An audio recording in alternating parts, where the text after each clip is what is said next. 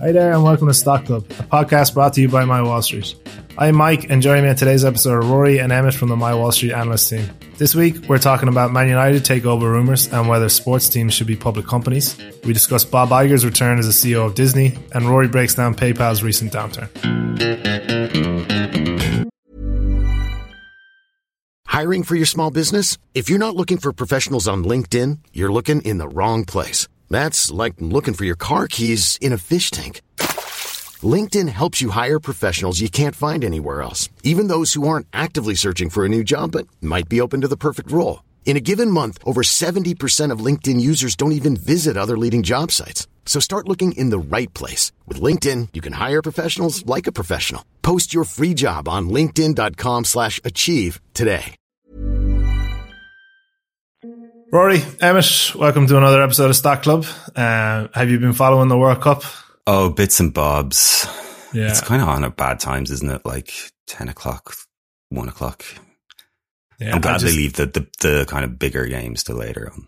Yeah, I've just loved, my favourite moment was Ronaldo's claiming the goal that just didn't exist. By a hair. It just looks so bad, him being so disgusted that the goal wasn't given to him. Guys, do you have a family draw? Like, have you got teams that you're following? No, we didn't do that this year. We didn't do it in the office either, actually. We usually do it in the office. Yeah, I think we're slightly protesting in the office, are we? Yeah, slightly protesting. Yeah. The lowest form of protest we could muster. The lazy protest.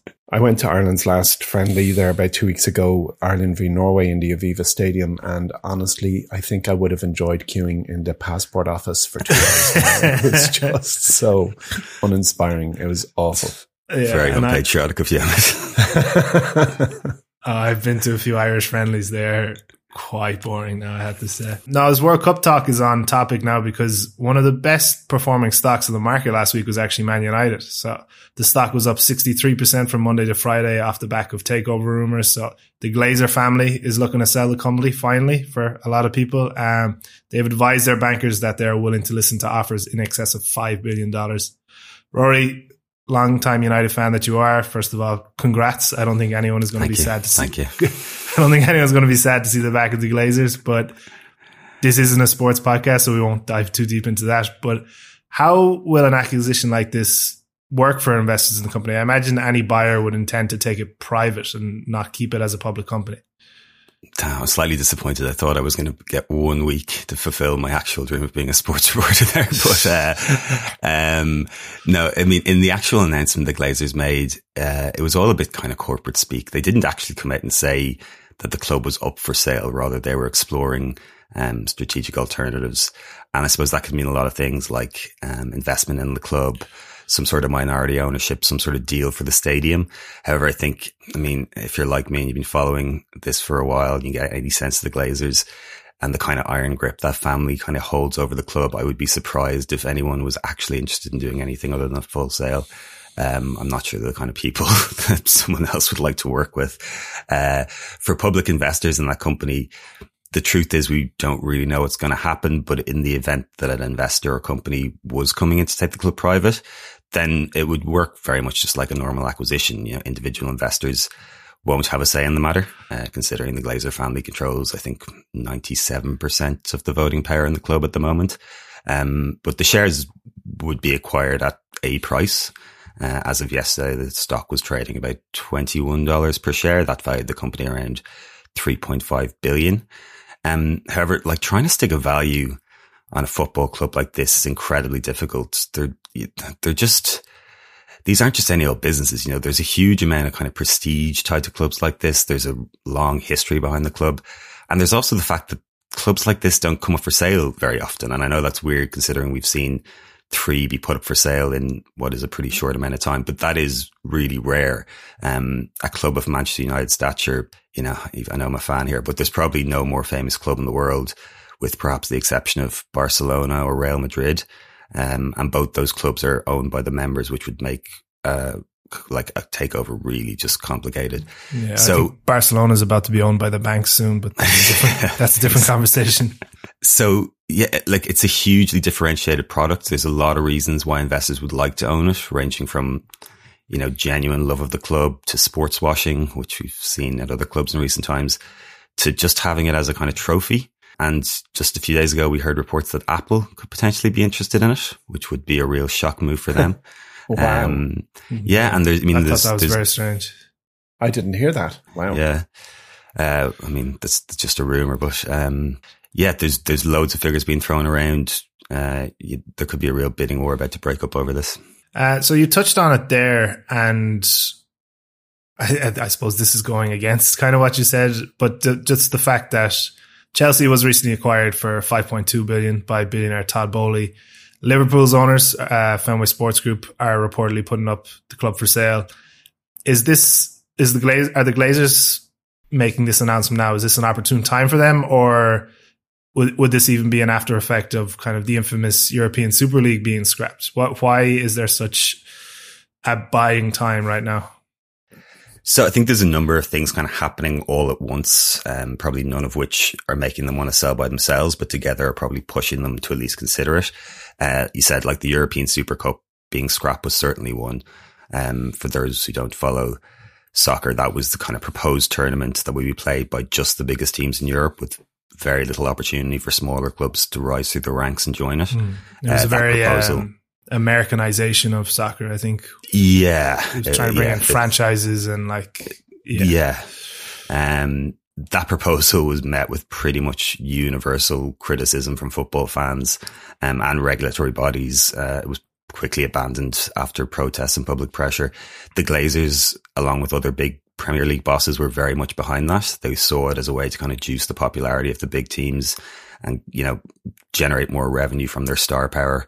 And it's not just the Super League. I think there was plenty of even wilder plans that they had. They're now, talking about doing matches in various countries, similar to how the NFL plays games in England and now Germany now.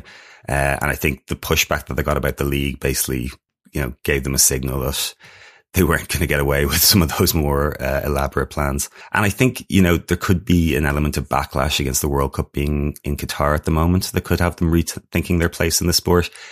But yeah, also the fact that the Liverpool owners have put the club up for sale is also a factor, I'm sure. Like I said, these clubs don't go up for sale very often. There's a limited amount of investors out there who would be able to afford them. So obviously the Glazers think that they have a better product, best to get it out there while those investors are considering making a big move. Yeah. And then Man United has been a public company since 2012. I'm not sure it's known by a lot of people, fans or investors alike, but this is probably a reason why. Barring last week's rise, its stock has basically been completely flat in that time. And if you look at the amount of money that's been pumped up into football in the last 10 years and how much more viewing rights and Champions League money and all the rest, especially for Premier League clubs, how can Man United's stock have been flat for the 10 years that all that has happened? Yeah, so here's kind of one of the reasons that fans of the club would have been very much against the Glazers and their ownership of the club. The Glazer family came in and purchased Man United for about £800 million.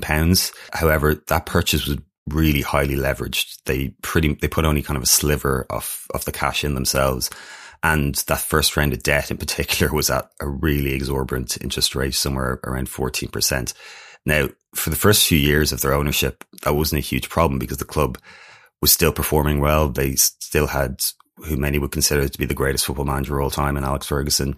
And they were, performing on the pitch, winning trophies. Since Ferguson retired, things have not gone so well. They never really found a suitable replacement. They failed to win a domestic title. And have really fallen down the ranks. This was a club that for the previous 15 years had always been winning or at least challenging for the domestic league and were usually expected to get to kind of the later stages of the European leagues. And suddenly that success just stopped. So it's also over this time that the Glazers started paying themselves out big dividends. So even though, the Glazers, to their credit, have vastly improved the commercial opportunities at United, the sad fact is that revenue being generated hasn't been put back in the club. And that's what the fans are really, protesting about, what they're really upset about.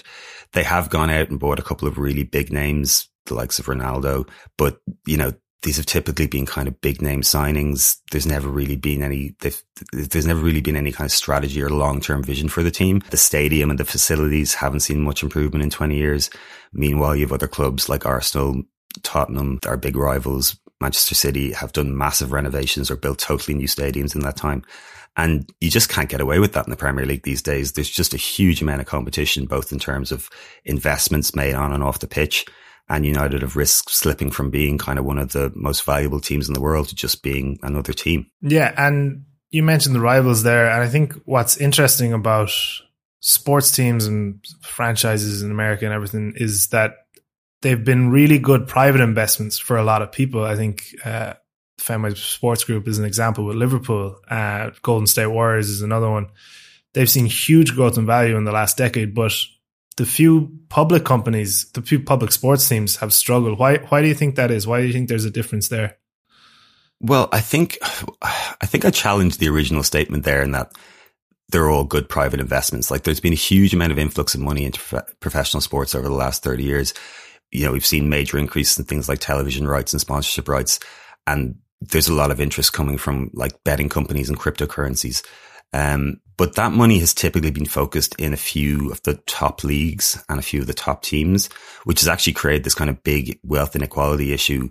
And private investments in kind of smaller teams, particularly in like the English League anyway, has been plagued with bankruptcies and financial panic, particularly during the pandemic.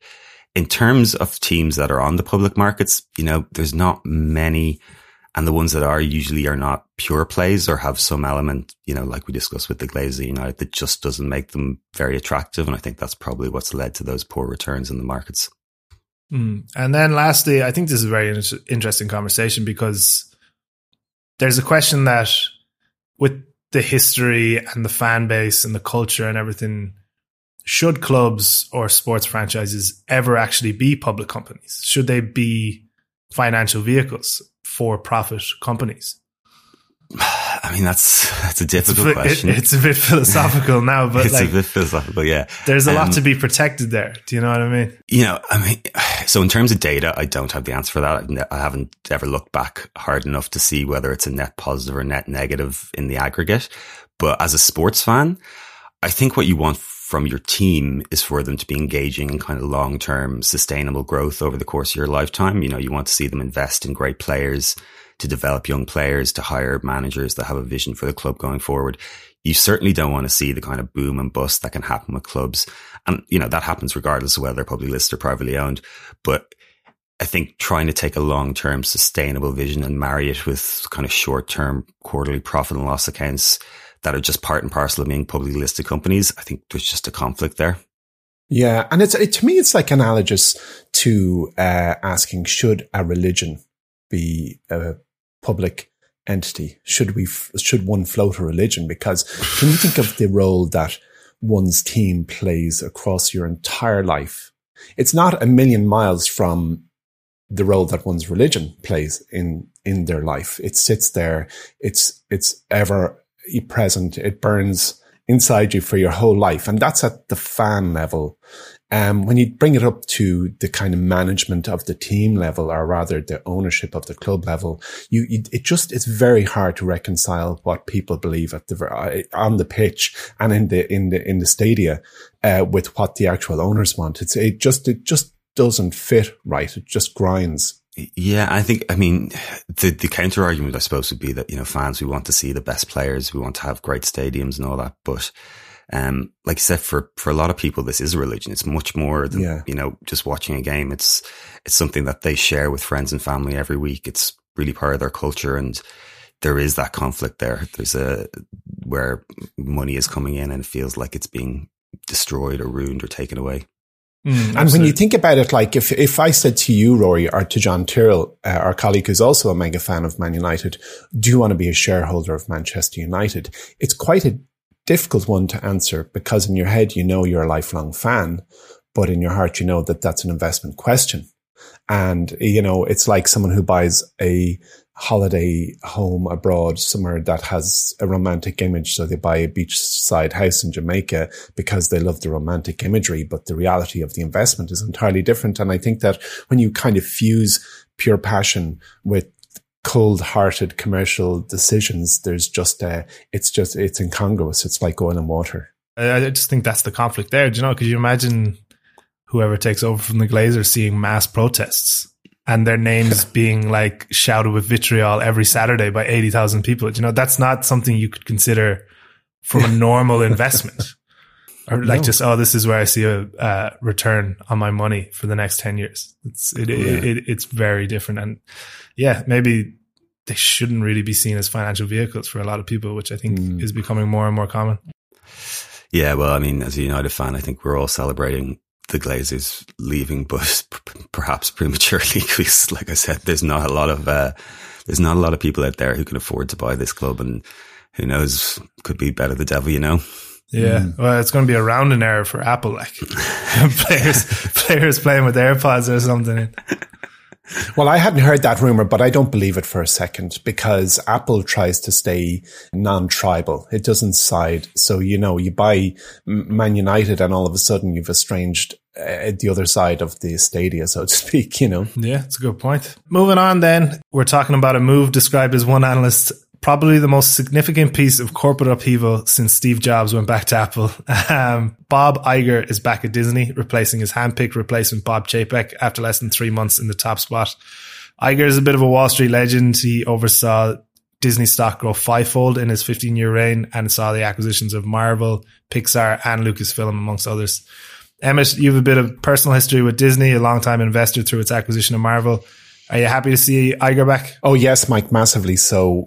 When Disney announced in October 2019 that Bob Iger would step down, he'd been at the helm for 15 years, and he'd been instrumental in turning Disney into like the new media powerhouse that we know as a result of several key acquisitions. And in fact, the year before that, he had just earned $66 million, which was at that time 1,000 times more than the typical employee earns, which sparked some controversy at that time. Mike, can I give you a 2-minute background on Please. Bob Iger before we love dive nothing into more? Well, he I'm going to ignore the sarcasm, Mike.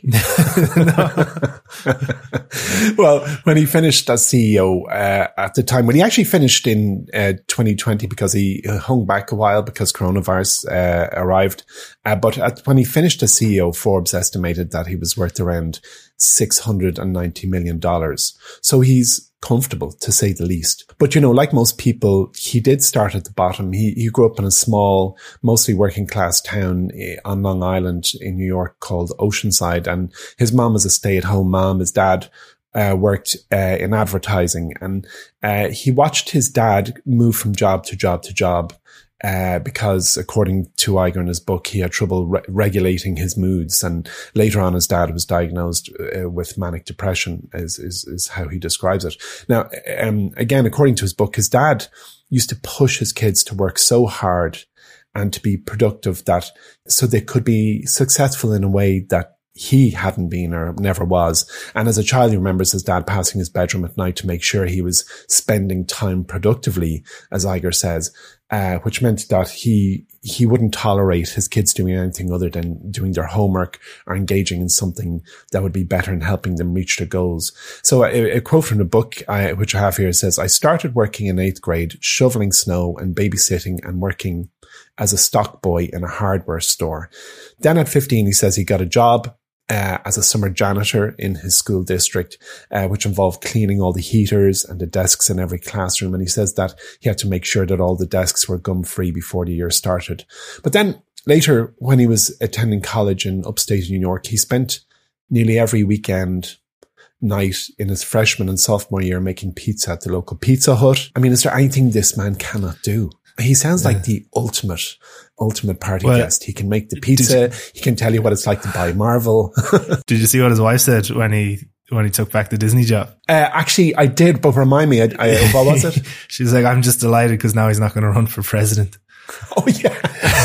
That's it. Yeah, exactly. Yeah. Well, he's, you know, during his college years, he said that something clicked. And he was determined to work even harder than ever before and learn as much as possible. And he didn't have, you know, the same sense of regrets, you know, that his dad had around his career. So in 1974, when he was just 23, he started in ABC television as a studio supervisor after being a weatherman and a feature news reporter. So I'm sure if we go to YouTube, we can probably find weather reports by Bob Iger. I haven't looked, but he did it. So I'm sure it's there. Over the course of the next, 3 decades or so, he held more than 20 positions at ABC before eventually being named the CEO of Disney in 2005. And here's a nice quote, I think, that sums up his life and his first tenure as CEO. He says, "I've been the lowliest crew member working on a daytime soap opera and run a network that produced some of the most innovative television and one of the most infamous flops of all time. I've twice been on the side of the company being taken over, and have acquired and assimilated several others, among them Pixar, Marvel, Lucasfilm, and most recently 21st Century Fox." And through it all, he credits his father the most for encouraging him to work hard and stay productive in achieving his goals. And in just a final quote, he says, "I do know that so many of the traits that served me well in my career started with him. I hope he understood that too," which I think is lovely, because I'm a big fan of good dads, because I have one and I hope I am one. Anyway, Iger, who's 71, has repeatedly said that he'd never return as Disney CEO. But as we were discussing on Monday, he told staffers that it was an easy yes to return to job. And he said it was the right thing for him to do because of his love for Disney and its employees. That's great. I love that backstory. But let's talk Bob Chapek now for a while, who seems to got the raw end of the deal. It was always going to be big shoes to fill. And I think if we're on the Man United, we're still on the Man United talk. It's kind of like David Moyes coming in to replace Alex Ferguson. Excellent analogy, Mike. Excellent. Yeah, it was hand-picked as well. Love that segue. Yeah. I was proud Let's of that. talk about Man U again. But what was this a necessary move for the Disney board? Like the current stock price is at levels not seen since 2016, barring the COVID crash. Yeah, well, Chapek, he was in the job for less than 3 years, and before he took the job, he ran the theme parks, and during his tenure as the CEO, he faced a lot of criticism for treatment of employees, and also his response, or rather business response, to Florida's controversial Don't Say Gay legislation. And I think what that was about, it was Walt Disney World theme parks are based in Florida, where it is, or maybe was, publicly opposed to the state's Don't Say Gay laws, which banned classroom discussion of sexual orientation and gender identity in certain grades. Then he also made the decision to take away, and this is nuts, he made the decision to take away budgetary power from creative heads. Now, let's not dive into that, but that just is not the way it goes. If you've empowered these people to produce magic, you have to give them the tools and the utility. And in a memo earlier this month, he had announced plans for hiring freeze, layoffs, cost cuts, which I don't think necessarily Bob Iger has disagreed with. I think Iger said at his town hall during the week that the hiring freeze will stay in place. And as you say, shares have fallen nearly 40%, I think, this year. But what's really key here is that several senior executives told board members that they'd lost confidence in Chapek's leadership, according to CNBC, which prompted the company to pick up the phone and go, "Hey, Bob, what are you doing?" And he probably said, I'm in the kitchen helping the wife. And she was like, "Just please offer him a job." Get him out of here. He's dug up the garden 6 times in the last 2 months. Yeah, he's out painting the fence. I'll get him. So yeah, I think the board could smell an exodus of top talent in the wind. And I think they did the right thing. Okay. So Iger's going to take the role for 2 years, and the board has described him overseeing an increasingly complex period of industry transformation. One of the key changes Iger has promised to bring in is focusing on profitability over growth at Disney Plus, which is a pretty significant change considering where the focus has been for the streaming service till now. How do you think this will affect the streaming industry and maybe Netflix in particular? Yeah, well, at his town hall there earlier this week, he did acknowledge Disney's focus has to shift towards making its streaming business profitable rather than concentrating on just adding more subscribers, which was Chapek's kind of gig. And I don't think it was mad either, but there comes a point where every streaming company decides, right, that's it. Now we have to make money from this gang. So he did note that Disney would not be pursuing any major acquisitions in the near future, which I think was quite very much defined his first 15 years. Like when you look at the brands he brought into the wheelhouse, it's quite incredible.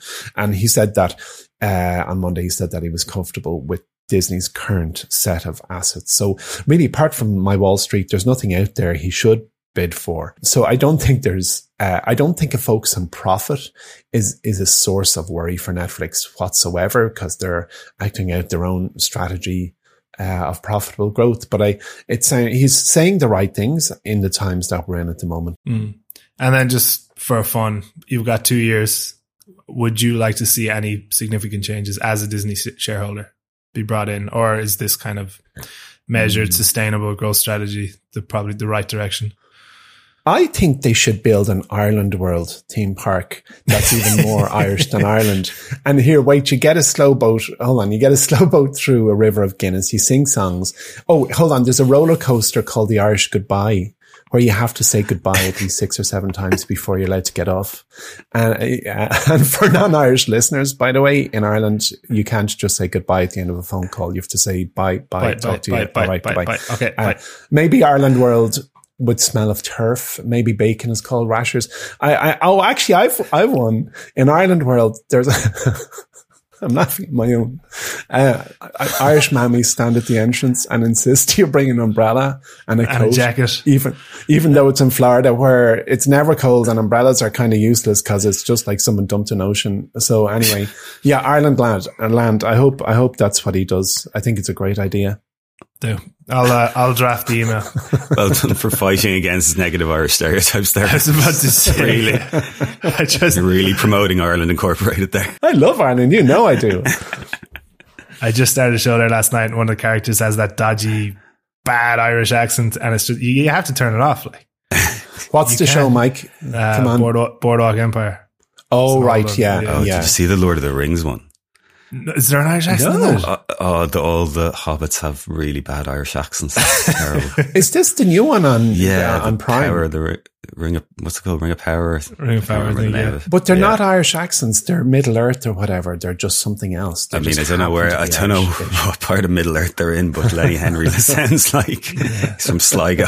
It's obviously close to home, but like it has to be the worst accent the worst accent done on movies and everything. Like, do you remember Tom Cruise's famous one? Oh, that was famously the worst one of all. Yeah, that was the worst of all. It was Home Away. What was it? Home? I can't remember. Home and Away or something like that. Oh yeah. There's lots of stuff going on here in My Wall Street at the minute, including some very exciting developments in Net Horizon. Emmett, could you tell us how the service is going and maybe tease some for our listeners here? My business used to be weighed down by the complexities of in-person payments. Then, Tap to Pay on iPhone and Stripe came along and changed everything. With Tap to Pay on iPhone and Stripe, I streamlined my payment process effortlessly. Now I can accept in-person, contactless payments right from my iPhone. No extra hardware required. What's truly remarkable is how I can cater to all of my customers' payment preferences. Whether they're using cards, Apple Pay, or other digital wallets, Tap to Pay on iPhone and Stripe ensure a smooth checkout experience every time. And it's not just me. Stripe helps businesses of all sizes, from local markets to global retailers, scale quickly and stay agile. To learn how Tap to Pay on iPhone and Stripe can help grow your revenue and reach, visit stripe.com/tapiphone. Hiring for your small business? If you're not looking for professionals on LinkedIn, you're looking in the wrong place. That's like looking for your car keys in a fish tank. LinkedIn helps you hire professionals you can't find anywhere else, even those who aren't actively searching for a new job but might be open to the perfect role. In a given month, over 70% of LinkedIn users don't even visit other leading job sites. So start looking in the right place. With LinkedIn, you can hire professionals like a professional. Post your free job on linkedin.com/achieve today. Yeah, definitely. So we've introduced a new feature, which is a weekly sentiment tracker, which is really just red, amber and green flag against all the stocks that have pitched and bought. And Horizon, how's it going? Well, the last year has been awful. It has been terrible, but the sensible and thinkers among us know that the greatest time to buy anything is in a sale. It's something that you want is in a sale, and this has been a fire sale on the market.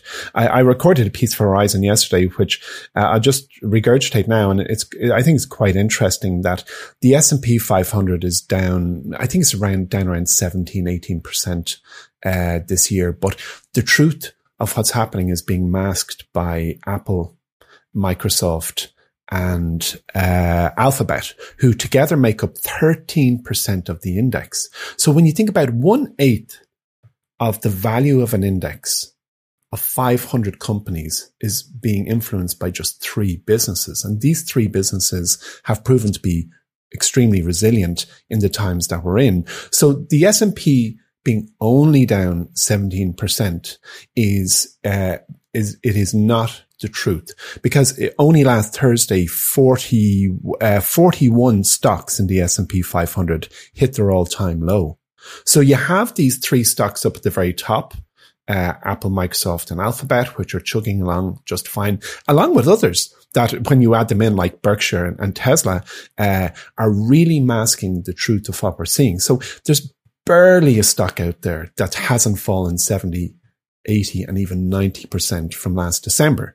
And I've invested in some of those a year ago, but I've invested in some of those 3 weeks ago, as you know. And I think that we are really looking at far deeper value than the S&P 500 is exhibiting, because of that factor that these kind of elite few at the top of the heap are masking a bigger truth. So, so Horizon, how's it going? As a service, we have a wonderful community. I have pitched stocks that I am quite certain are going to grow 10, 20, and 30 fold. Not all of them, of course. Some are going to be dogs, but it's the winners always compensate you for the losers. I am really excited about this phase in the services history. Anyway, long answer to a short question. It's going good. And we've launched a sentiment tracker, and that's every Monday. So you can see a traffic light status on all the stocks that we're watching. That's great. Thank you very much, Emmett. Moving on to mailbag then, we've got a question in about PayPal and its recent run of poor performance. Rory, down 60% year to date and almost 75% from all-time highs in 2021. What's gone wrong? Well, a major part of it is literally what we have seen with thousands of companies over the last year and a bit. PayPal was, of course, one of the great benefactors of the COVID-19 pandemic. When back in those days when we were all in lockdown, there was, non-essential brick and mortar retail. It was essentially completely shut down. People were bored, and had a lot of money in their pockets. So it was e-commerce's time to shine, and that's PayPal's bread and butter. So obviously there was a huge spike in usage of PayPal services. They went from growing revenue around 15 to 20% to growing revenue about 25-30% in just the space of a few months. Since then, that's basically stopped. It's been total pull forward in demand. Active accounts have just hit a major roadblock. In the last quarter, the company added 3 million new active accounts. In the same quarter the year before, and they added 13 million. Total payments volume was up 29% in Q1 2021. It was only 9% in the most recent report. And, even if you look at payment volume on a sequential basis, it's actually flat or even down over the last couple of months, or the last couple of quarters, excuse me. So PayPal, it was a business that was growing rapidly and was attracting high growth valuations that we were seeing throughout kind of 2018, 2019, especially throughout the pandemic. That growth, it seems, is over for the time being. They just aren't attracting the same value, the same kind of multiples, the same kind of valuations anymore. Today, the company is trading at a price to free cash flow of 14. In 2020, that number was closer to 50. The 5-year average, according to Morningstar, is 42. So, that's a huge part of it. The pull forward that we saw in many companies during the pandemic is now coming to kind of bite the company. And of course, there's a looming recession. There's a weakness in consumer spending. If we were to take, what Walmart's management said a couple of months ago, that they were seeing consumers basically walk by discretionary items in favor of essentials, that's obviously going to have a massive impact for e-commerce. That's obviously going to impact PayPal. And management's been pretty clear about this. Guidance has been very conservative. They're only predicting between 8 and 10 million new active accounts in the coming quarter. And that should be a very strong quarter from them. And they've even come out and said that they're going to be trying to focus more on getting more out of their current users than trying to aggressively grow users. And that's basically admitting that user growth is over for the time being. And we've seen this before with multiple companies. When a growth story turns into a value story, investors panic and, multiples compress. that's the economic factors. Obviously, that's impacting loads of businesses. In terms of PayPal itself, it's, they've had a couple of, company specific issues. For one, they ended what was a quite lucrative partnership with eBay in 2018 that accounted for 11% of their total payments volume. Today that's down below kind of 4%. They've tried to go out and replace those with new partnerships. They've made a lot of big noise about new deals with the likes of Amazon and Apple. But it's too early to see those reflected in the results. Obviously, while the company was in high growth mode as well, Venmo was one of the real growth stories in the business. But, once we pull back from this kind of this period where people are investing in growth and you look at Venmo with kind of cold, hard eyes, it's a small part of the business. They haven't really figured out the revenue model yet. And so investors aren't willing to pay as much up for that as they were willing to do. And, finally, there's kind of been this kind of blurring recently of kind of the difference between point of sale and online payments over the past few years. The likes of Apple Pay, Google Pay have certainly contributed to that. And so that's kind of raising a couple of questions over is PayPal as strong a business as it was 5 years ago? Okay, thanks for that. We'll finish then with an elevator pitch. I think I know what Rory's isn't going to be. Sorry, I am a shareholder in PayPal, by the way, long term, and will continue to be. There's plenty of positives in the company as well. But you asked what went wrong. I told you what went wrong. Explaining the downtrend, I suppose. Okay, elevator pitches. Emmett, start us out there. Yeah, I'm going to go with Pool Corporation, and its ticker's Pool, as in a swimming pool, and its name tells you all. It's the number one distributor of pool products around the world. And funny, even though in Ireland here, there's absolutely, I think, near zero heritage of people having a pool at their home, but in bigger, more developed countries, it's a thing. And Pool Corporation is kind of recession proof. 58% of its sales come from recurring sources like the maintenance supplies that are needed to be purchased for your pool no matter what you do. And 22% of purchases come from replacement and refurbishment services, which the company calls semi-discretionary. So it's a $12.4 billion business. It's down, like everything, from last December's highs. Its PE is 16. I'm only saying that to indicate that it's ruggedly profitable. And it ticks away doing something in a niche area that it's going to be around forever. Like, the business has tons of cash, I think no debt, and it's repurchasing. I think it repurchased about $500 million of shares over the past year, which really shows that they see value in their own stock. It has a yield of 1.2%, and I think it's a very fine investment and would sit nicely in a portfolio over the ages, throwing off dividend and probably growing as well. Yeah, interesting. I would never have thought of a pool company as like a razor and blade model, but it seems like it's getting most of its revenue from beyond just installing pools. For when sure. You said it was recession proof, Emmett, all I could think about was that scene, The Big Short, when they're walking around the empty estate and the alligator comes out of the pool. Yeah, exactly. You've got your own little swampland as well if you decide not to maintain it. Okay. Rory, your elevator pitch. Yeah, and taking another look at Deere & Co. It's a company I'm keeping my eye on for quite a while now. They're the maker of very high-end farm and forestry equipment, most famously their John Deere brand, which many see as the Ferrari of farm equipment. And they have fierce customer loyalty.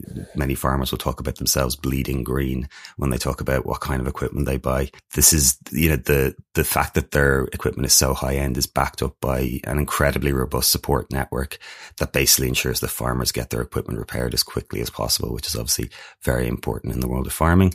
It's a company that's innovation led. They spend about 40% more on R&D than their closest competitor every year. They're currently rolling out a line of self-driving tractors which can plow fields themselves, which doesn't just seem to be another PR stunt. They actually do seem to work. They've also got things like sprayers that can differentiate between crops and weeds. They've got, drones that can basically map out your field for you and plot where your tractor goes. It's obviously incredibly important right now, given what's happening in the world, the rising cost of energy, which is leading to the rising cost of food. They've just released a really strong report, which saw them absolutely smash estimates. Revenue was up, I think, by 40%. They brought in nearly $1 billion more than analysts had expected. They had strong margins showing that they're keeping a lid on costs in the supply chain. Net income rose 75%. There's kind of some slight concerns about the company. They've kind of got a little bit of kickback from farmers. There's a kind of right to repair movement that's happening. Deere says that, their products are now a lot more like airplanes than they are like phones, and therefore they shouldn't, you need technically skilled people to go in and repair them. And I think, given that they have a huge amount of customer loyalty, they probably be able to work through that because people really love their products. So yeah, it seems like a business right now that can kind of do no wrong. So I'm quite interested in it. Very good. Airplanes like tractors. Thanks for them, lads. That's it for today's show. Remember, if you have any questions you like answered or elevator pitches you'd like us to tackle, make sure to get in touch. You can find us on Twitter. That's at MyWallStreetHQ. On TikTok, that's at MyWallStreet, or simply just email us at pod@mywallstreet.com. If you're enjoying the show, make sure to tell your friends about us, and don't forget to leave a review for us on whatever podcast platform you listen to us on. Thanks for joining us today, and we'll talk to you next week.